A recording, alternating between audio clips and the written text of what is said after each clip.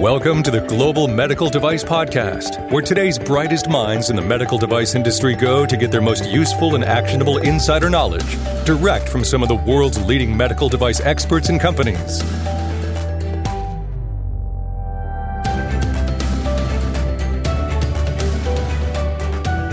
Greenlight Guru is committed to improving the quality of life, and now we're ready to improve the quality of education and training in the medical device industry.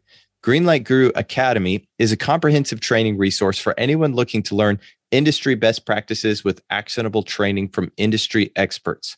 You'll get on-demand courses that allow you to move at your own pace on topics related to quality and regulatory, product development, design controls, risk management, doc control. Honestly, it's too many to fit into a short ad. So if you're ready to level up your medical device education, visit greenlight.guru/academy today. Hey everyone, welcome back. Today we're going to be discussing 3D printing. We're going to be talking about the differences in 3D printing and additive manufacturing, as well as some of the FDA's approach to regulating this technology, or should they regulate this technology? If you've listened to the podcast before, I'm sure Mike Drews is a familiar voice, a man who needs no introduction. But Mike Drews, John Spear discussed this topic. It's an interesting episode. We hope you enjoy it. If you have any questions or thoughts or feedback, please email us at podcast@greenlight.guru. We'd love to hear from you. Thanks. Hope you enjoy the show.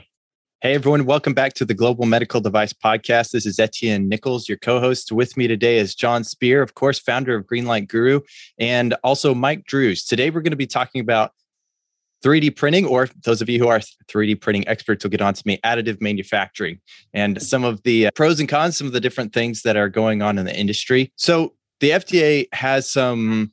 It's not guide. It's what would you call it, Mike? There's some FDA comments out there about the additive manufacturing. Some of the questions, and maybe we should just go ahead and ask or start talking about the difference. Is additive manufacturing the same as 3D printing? Thoughts, feelings on this? Mike, we'll pass it to you first.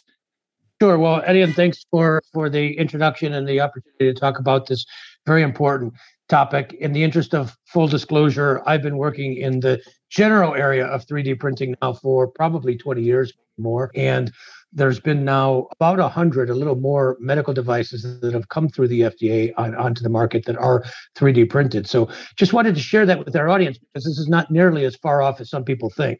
Specifically with regard to your question, Etienne, about additive manufacturing versus 3D printing. Look, I don't want to get into semantics here, but from an engineering perspective, 3D printing is a very broad category, and there are at least a dozen, probably more, different technologies that all fit under the category of 3D printing. Some of them would be considered additive manufacturing, some of them would not be. So right now, a lot of people, including the FDA, are using additive manufacturing, that phrase, almost ubiquitous or a general sense. I think in the future, that's going to become, I try to refer to 3D printing in general and then a number of these different techniques. And here's a little bit of trivia, and then John, feel free to add on. The phrase additive manufacturing comes from the fact that many of these technologies, certainly not all, but many of them are based on layer by layer kind of technology. In other words, you put a layer of material down, then you put another layer on top of it. In other words, you add to it, then you add to that, and you add to that, and so on. So that's where that concept of additive manufacturing comes from. However, as I said, some of the technologies that I work with under the umbrella of 3D printing do not go layer by layer. They're a completely different kind of a technology than that. One of the things that it almost begs the reality that we are used to subtractive manufacturing. We don't really call it subtractive, but once it becomes as common as subtractive, you're probably right. It'll fall off, I would guess. John? Well, I just want to clarify. So I think what I heard Mike share is true. Additive manufacturing is 3D printing, but not all 3D printing is additive manufacturing. Correct, John. Very well said. Thank you.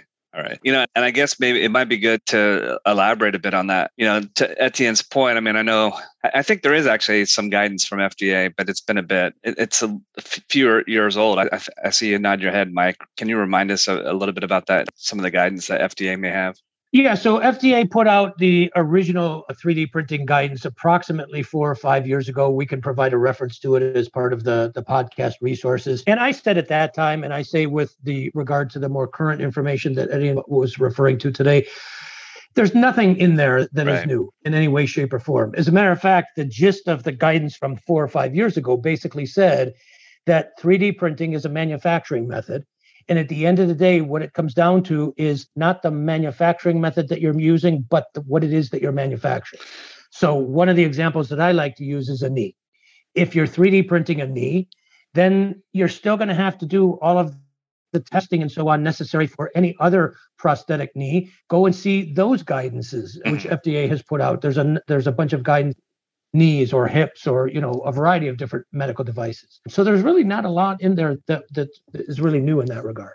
Well, I guess that makes sense. I mean, to Etienne's point, I guess the more classic or traditional manufacturing is subtractive in nature rather than additive in nature. And I don't think there are too many guidances that we've had from the agency on those sort of manufacturing methods. So that part makes sense. But, you talk about a knee, a great example, the classic or the traditional manufacturing methodology for like a knee implant is generally going to be manufacture these in some sort of bulk, not necessarily one-off. And do you see that how do you see that as a challenge for that type of product with additive manufacturing?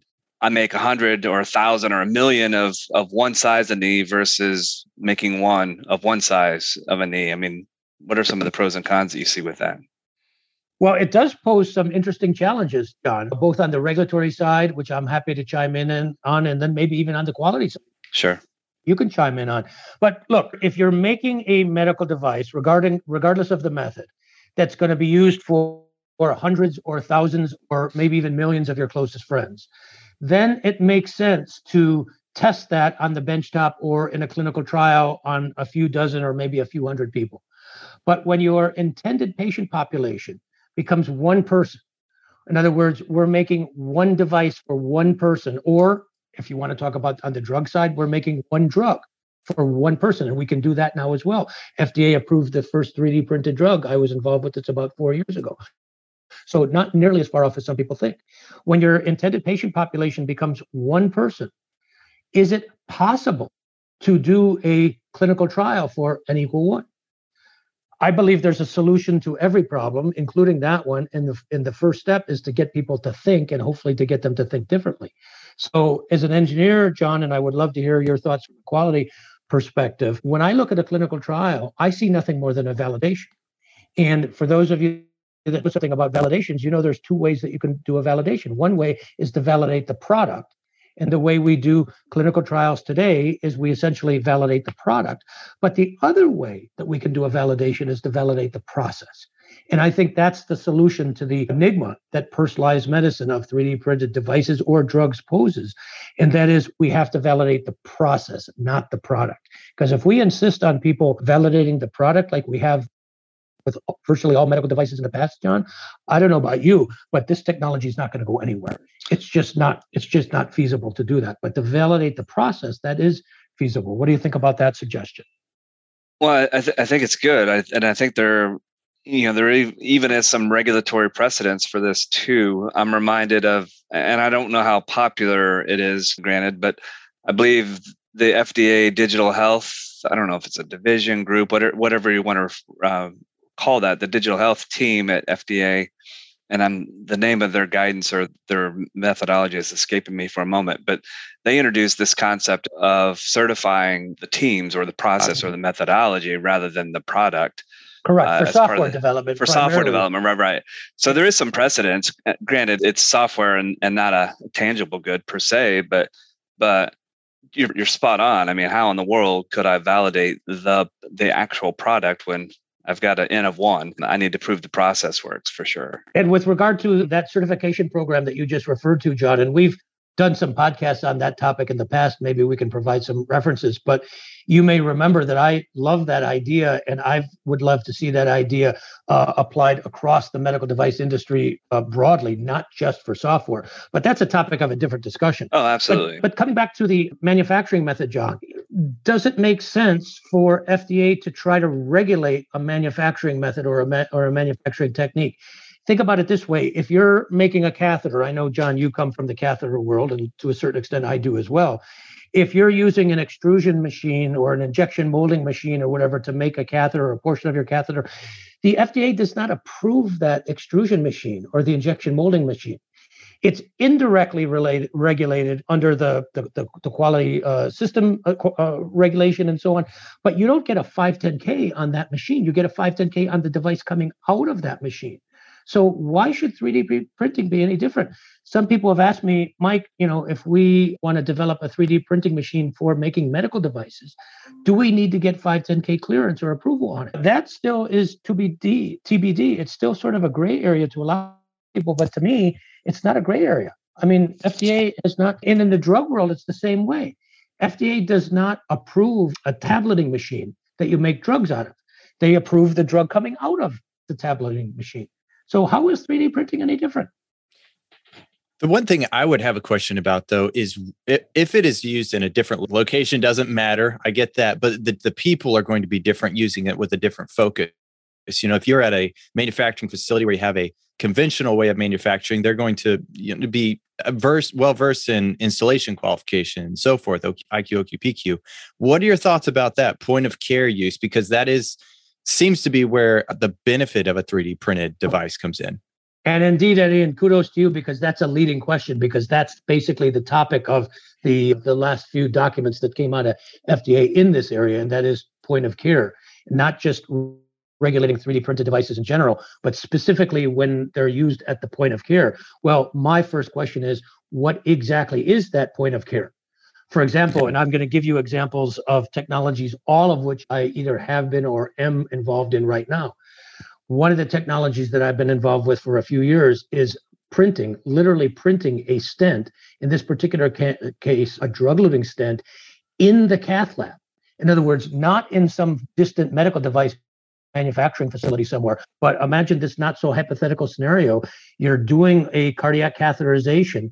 The cardiologist makes some measurements of that particular patient's anatomy, the diameter, the length, the geometry, the tortuosity, and so on. He or she takes that information, feeds them into the 3D printing machine, which, oh, by the way, is in the same room, or maybe at least in the same building. That stent is printed right there, and then it's taken out of that machine, and boom, seconds or minutes later, it's put into that patient. So that's one example of point of care.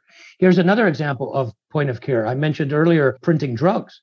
Well, why, when you get sick and you go to the doctor, do you take a script to the CVS or the Walgreens and they take some pills out of the bottle and give them to you? We've been doing that for hundreds of years, but it makes no sense. So imagine that script, instead of going to Walmart, that information is sent to a 3D printing like machine in the back of the physician's office, and those pills are printed exactly for you, Edie, and not John or me or anybody else. And further, not just the drug, but a combination of drugs at the dose that you need, at the kinetics that you need, and so on. There's another example of point of care. And then my third example that I'll share with you, and perhaps my favorite because it's potentially the most concerning or potentially problematic, is what about having a 3D printer device that you can print medical devices in your own home, in your kitchen, or in your garage, or in your basement? We now have, and some of this is floating around on the internet, people, including even high school kids and college kids, who are printing prosthetics, who are printing braces, and so on and so on. There was an example on CNN that I use in some of my presentations where a high school kid printed braces for himself for about $60 instead of several $1,000s for a conventional set of braces. So what does even point of care mean? And in those kinds of scenarios, especially in the home, is it even possible for FDA to regulate something like that? What do you think of that? It's challenging because you're absolutely right. The definition of point of care right now, I usually think right there in the kind of like what you're saying with the drug-eluting stent, which blows my mind a little bit, considering that's a combination product. So you have a lot of different. Fair enough. It's a combo product. You are correct. But it's exciting that sort of thing is going on. But I totally agree. And your third point, especially when you only have an N of 1, in my mind, inspection becomes more important. And you don't even have an inspector in that case. So I don't know. What are your thoughts, John? Well, I don't know. I mean, the human in me, or the potential consumer of healthcare at some point in time in my life, or certainly loved ones who are consuming or have the need for procedures and whatever the case may be. There's something about that that's kind of appealing. I mean, confession, I don't really like to go to the doctor. I suspect a few people do, but so it's not that I avoid it at all costs, but I don't go all that often.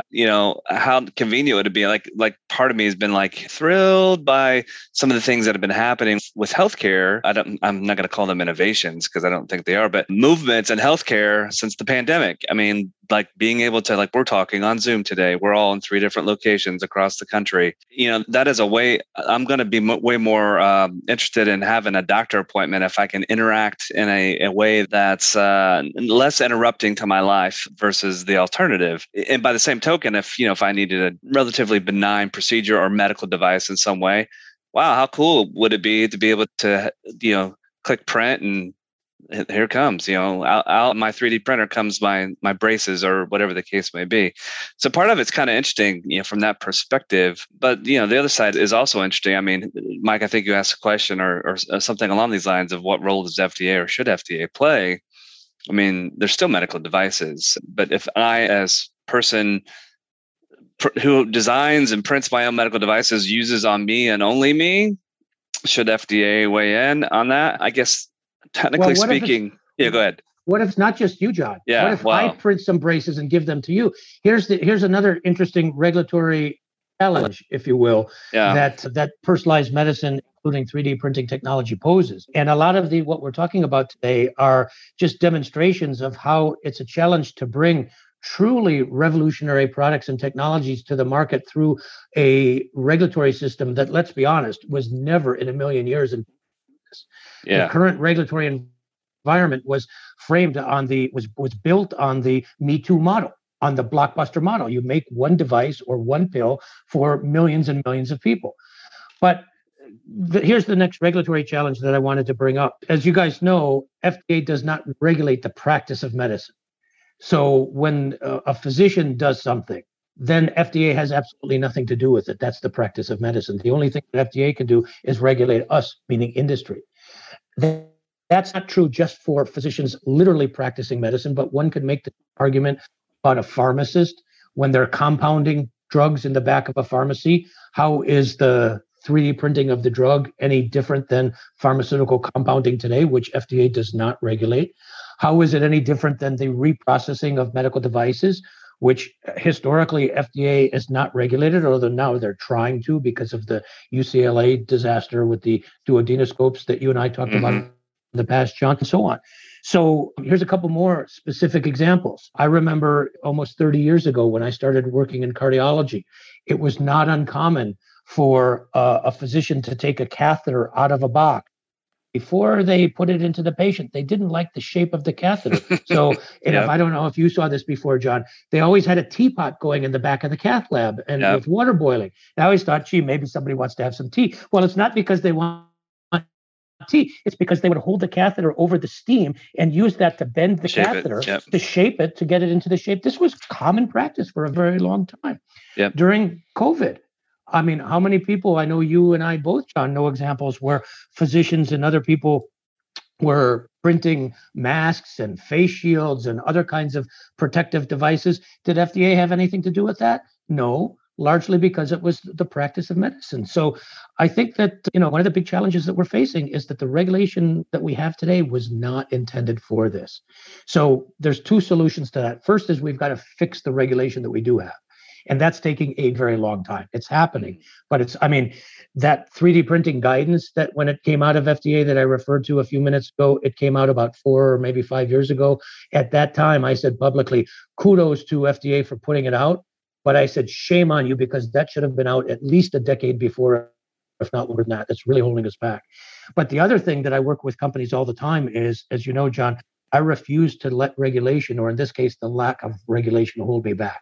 We've got to figure out a way to get these products onto the market and through the FDA, given the limitations of the regulatory environment that we have, given the quality challenges that we have today as well. These are the things. So I want to try to keep this discussion on the positive side and figure out ways that we can make these things work, as opposed to on the negative side. And quite frankly, just bitching and moaning and groaning about all the reasons why we can't make something happen, because we've got way too many people in this industry that are quite good at that. Yeah, and just the whole technology of 3D printing. And I mean, Etienne, you probably, no disrespect, but you probably don't remember working before 3D printing. I had to learn it in college. You're absolutely right. But I remember very distinctly, very vividly, the first product that I worked on and developed where we actually incorporated 3D printing. And that was probably back in, let's go with 2000, somewhere around then. But we didn't, the use of 3D prototyping, at least then, was primarily or predominantly for prototyping purposes, not necessarily for finished product purposes. But, here today in 2022, 3D printing, Mike has shared his experience with 3D printing pharmaceuticals and drug-eluting stents.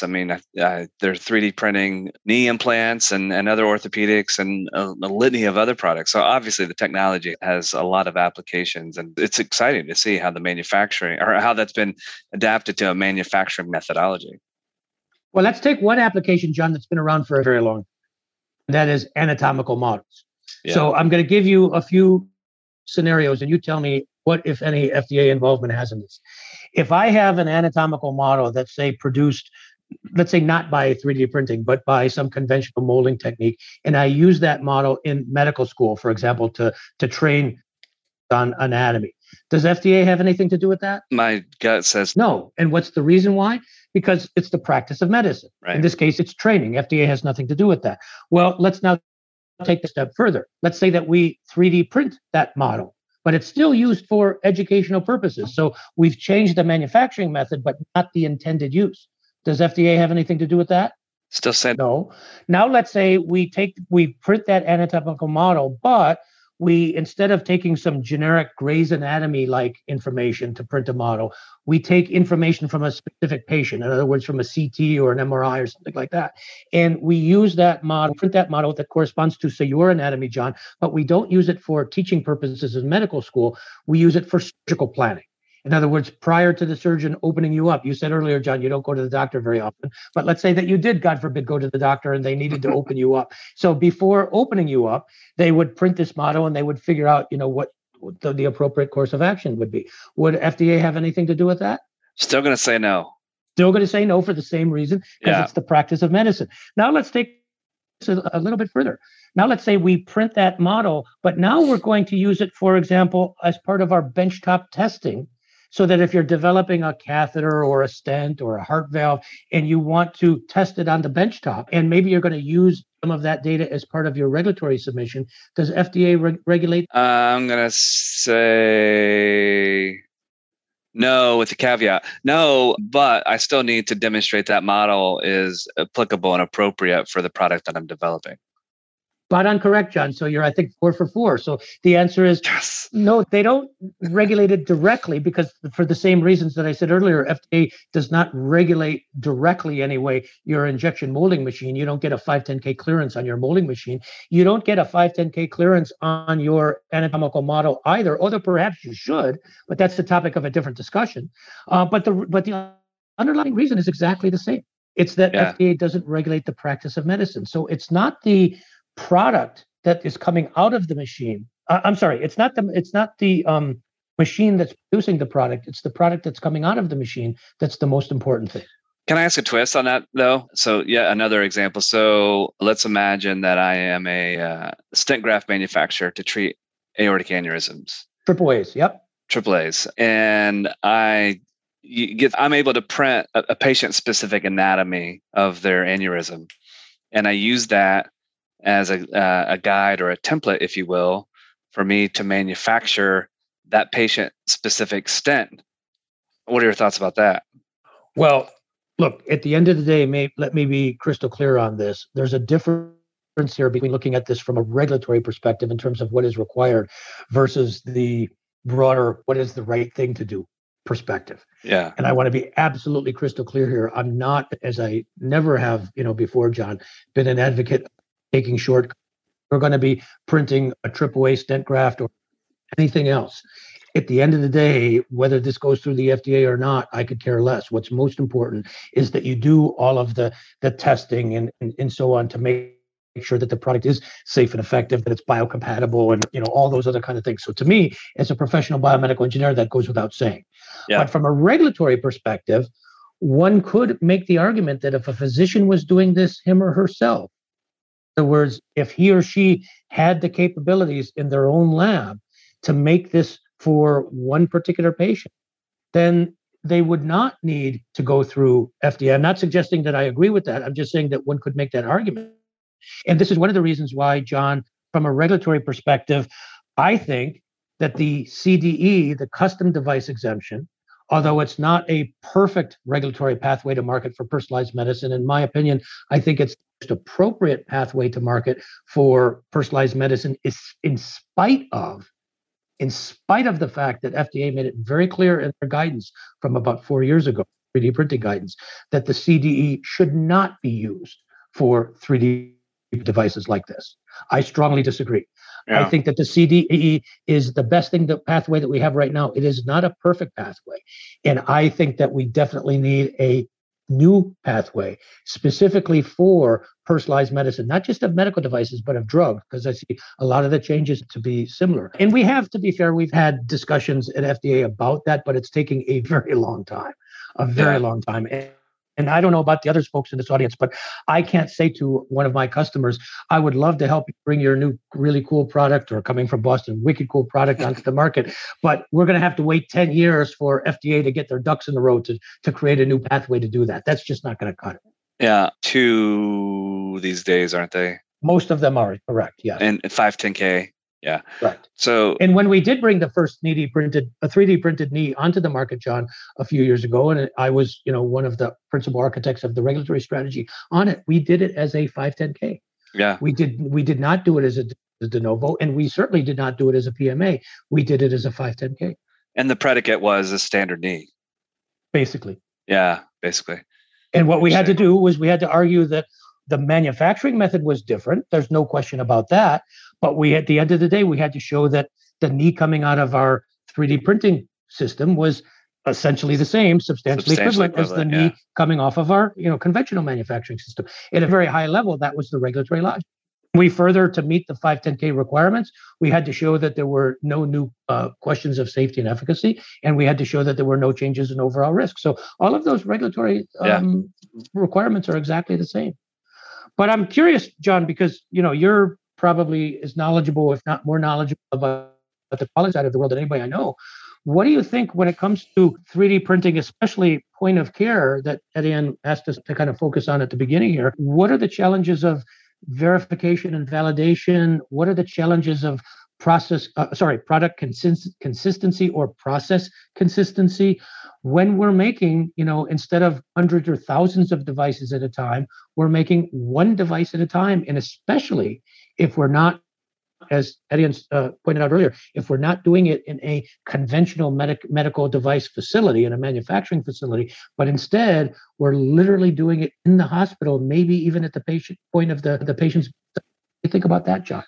Well, I think Etienne highlighted a key point. I think those types of scenarios put more emphasis on the inspection methods that one uses to make sure that the product that was produced from the 3D manufacturing methodology, in fact, meet the specifications and criteria that were defined. Now, even with that said, some of these point of care facilities, they are not accustomed, nor do they have the necessary infrastructure or processes or resources to act as a manufacturer. But there are, responsibilities. Just think GMP, good manufacturing practices. There's elements of GMPs that are certainly going to apply in this case. And that is making sure that the product that you designed, put through the 3D manufacturing methodology, that the product that results from that meets those predefined specifications. So I think it's possible. I just don't know a lot of point of care facilities that are set up to be a manufacturer. Well, let's take that, what you just called predefined specifications, a step further, John. Okay. My question is, what specs and who sets them? In other words, well, you're laughing. Let me take this a little bit further to illustrate. That's a good question. So in a traditional medical device, company, the company sets the specs. In other words, if I'm printing a knee, a catheter, I don't care, whatever it is, the company sets the specs. And part of the regulatory process is to take those specs to the FDA and vet them with the FDA. In other words, they say that, okay, we make a device that fits these specs. And if it fits these specs, it will be safe and effective. It will do the things on the label and yada. But with personalized medicine, Now the physician sets the specs. In other words, the physician looks at the patient, their anatomy, their physiology, maybe even their molecular biology. They enter those specs into the machine, and the machine will produce the device according to the physician set specs, not the company and FDA vetted specs. Does that change the calculus at all here? I don't think so. I mean, granted, the physician may not be used to QSR 820 and design controls and the contents of I'm a regulatory. Sure they probably haven't heard any of those things before, John. No, it's true. They probably haven't. I mean, I've worked with plenty of physicians over the years who built the prototype, a crude one, but nonetheless a prototype, and they struggled to understand how they could not go to market with that prototype. This is the point that why I'm bringing it up. This is exactly why I'm bringing this up. Here's the solution, or at least this is Mike's solution to this problem. When it comes to personalized medicine, the burden, if you will, the regulatory or even the quality burden is not to make sure that the specs are correct, because those specs are being set by the physician or the user or maybe in some cases even the patient. The burden is to make sure that regardless of what the specs are, when they're put into the machine by whoever puts them in, that what pops out of the machine at the other end fits those specs. Correct. Whether it's right or wrong, I hate to say it, but that's somebody else's problem. But we need to make sure that the machine is capable of making a product that will fit the spec. So if I say that the machine is going to make something that's, got dimensions of X, Y, and Z, that we need to make sure that the device coming out of it fits that, X, Y, and Z dimensions, plus or minus a little, whatever it is. It's not the question of, are the dimensions X, Y, and Z correct? That's a completely different discussion. This probably sounds reminiscent to you, John, in the design control discussions that we've had. Have we designed the device right? Mm-hmm. Have we designed the right device? This is just sort of a riff on, do we meet the specs, or are the specs correct? They're two different questions. Sorry. As I said, but you're not implying that if I'm a medical device, let's just say a traditional medical device company, I'm registered with the FDA as such, and I'm designing a device that can be 3D printed, and I get the necessary regulatory clearances or approvals, whatever the case may be, for that product. You're not implying that I'm held to a different standard or set of rules, if you will, versus a point of care facility that's doing the exact same thing, but has never operated as a medical device company, are you? You're not implying that there's different rules. Philosophically, no, but realistically, probably yes. Yeah. Because the medical device company is subject to all of that rules and regulation and the FDA oversight, or what I like to call the sanity check. But when these things are being done at the point of care, and remember, as I talked about earlier, point of care doesn't have to be in a hospital. It could be in your kitchen. It could be in your kitchen. Is that even logistically possible? One of the suggestions that FDA does make in the new documentation, and it's a suggestion that I've made in the past, it's a riff on what you referred to earlier, John, the software certification program, is for people that are actually running or controlling these 3D printing devices, that some sort of license or certification for people using that is a good idea. And I personally think that's a good idea. That's a step in the direction. Just like if you want to drive a car, you need to have a license. You need to demonstrate some competence. Just like if you want to perform surgery, you need to have graduated from medical school and so on. So having some sort of a certification there, I think, is a good idea for people that are doing this in a controlled environment where your point of care is a facility. But how is that even enforceable when we get to the high school kid that's printing braces in the garage?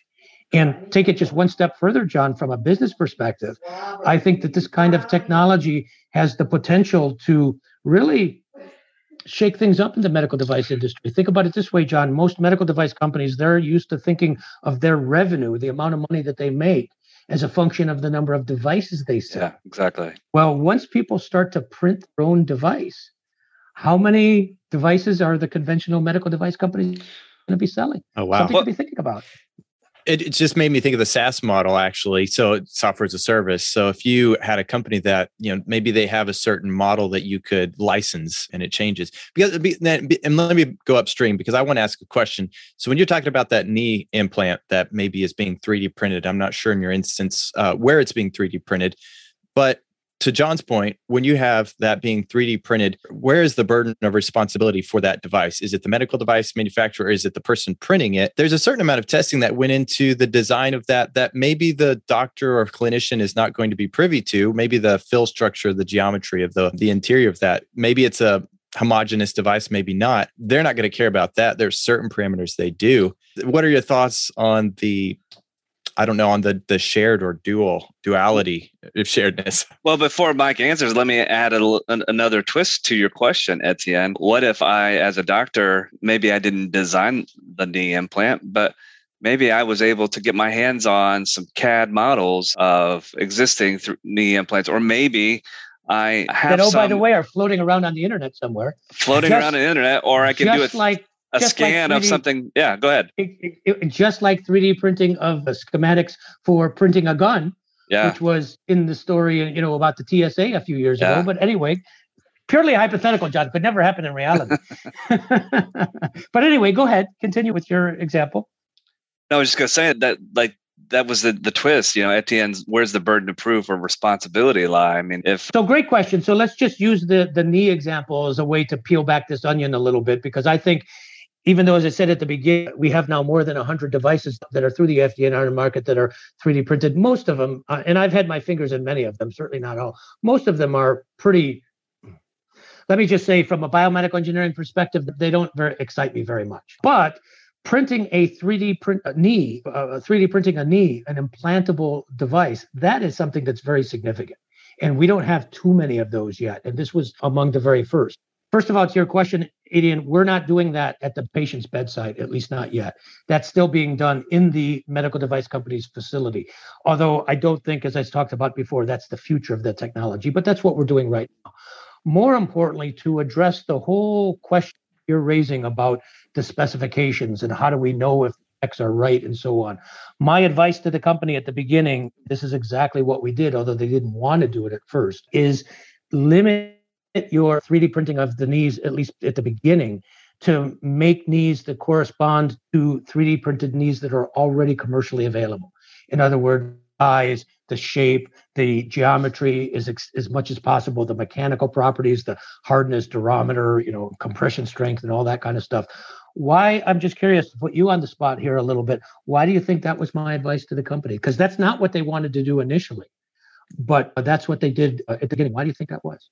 So you're saying they were designing ones that are equivalent, not just to 3D printed, but ones that are not necessarily one-offs? No, the ones that were already on the market. In other words, we purposely designed these things to be as close as we could to devices that already exist in terms of size and shape and everything else.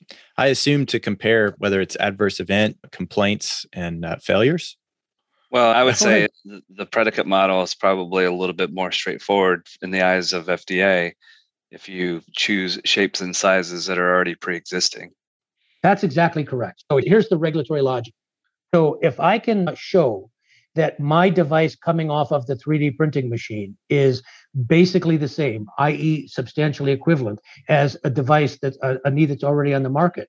If I can show that, and I'm not going to get into the detail of how we did it, some of it is still very confidential, but if I can show that, then essentially I can totally remove the knee from the equation. In other words, I don't have to say anything about the knee. And all I have to do is validate, if you will, the 3D printing process, which is, oh, by the way, the solution to the enigma that I posed earlier about 3D printing, and that is validate the process, not the product. And then the next step, and I have to be careful what I say here because some of this is still unfolding as we speak, the next step would be to go back to the FDA as a label expansion and say, okay, now I'm going to start relaxing my criteria. And I'm going to say, okay, now the physician, remember before we're at FDA, we said they can only print knees of this size. Now I'm going to say the physician can print any size that they want, as long as it's between X and Y. And where do those numbers X and Y come from? Do I pluck them out of the sky? Absolutely not. They correspond to the minimum and maximum size of the knees that are commercially available. And we do label expansion that way. And then we go back later with a third label expansion and say, now we can, print sizes, any size that we want. So this is the best way. It's certainly not a perfect way, but it's the best way that I've been able to come up with that to be able to take truly revolutionary, I'm not talking about evolutionary technologies here, but revolutionary technologies, and bring them through a regulatory environment onto the market that it was clearly not intended to support.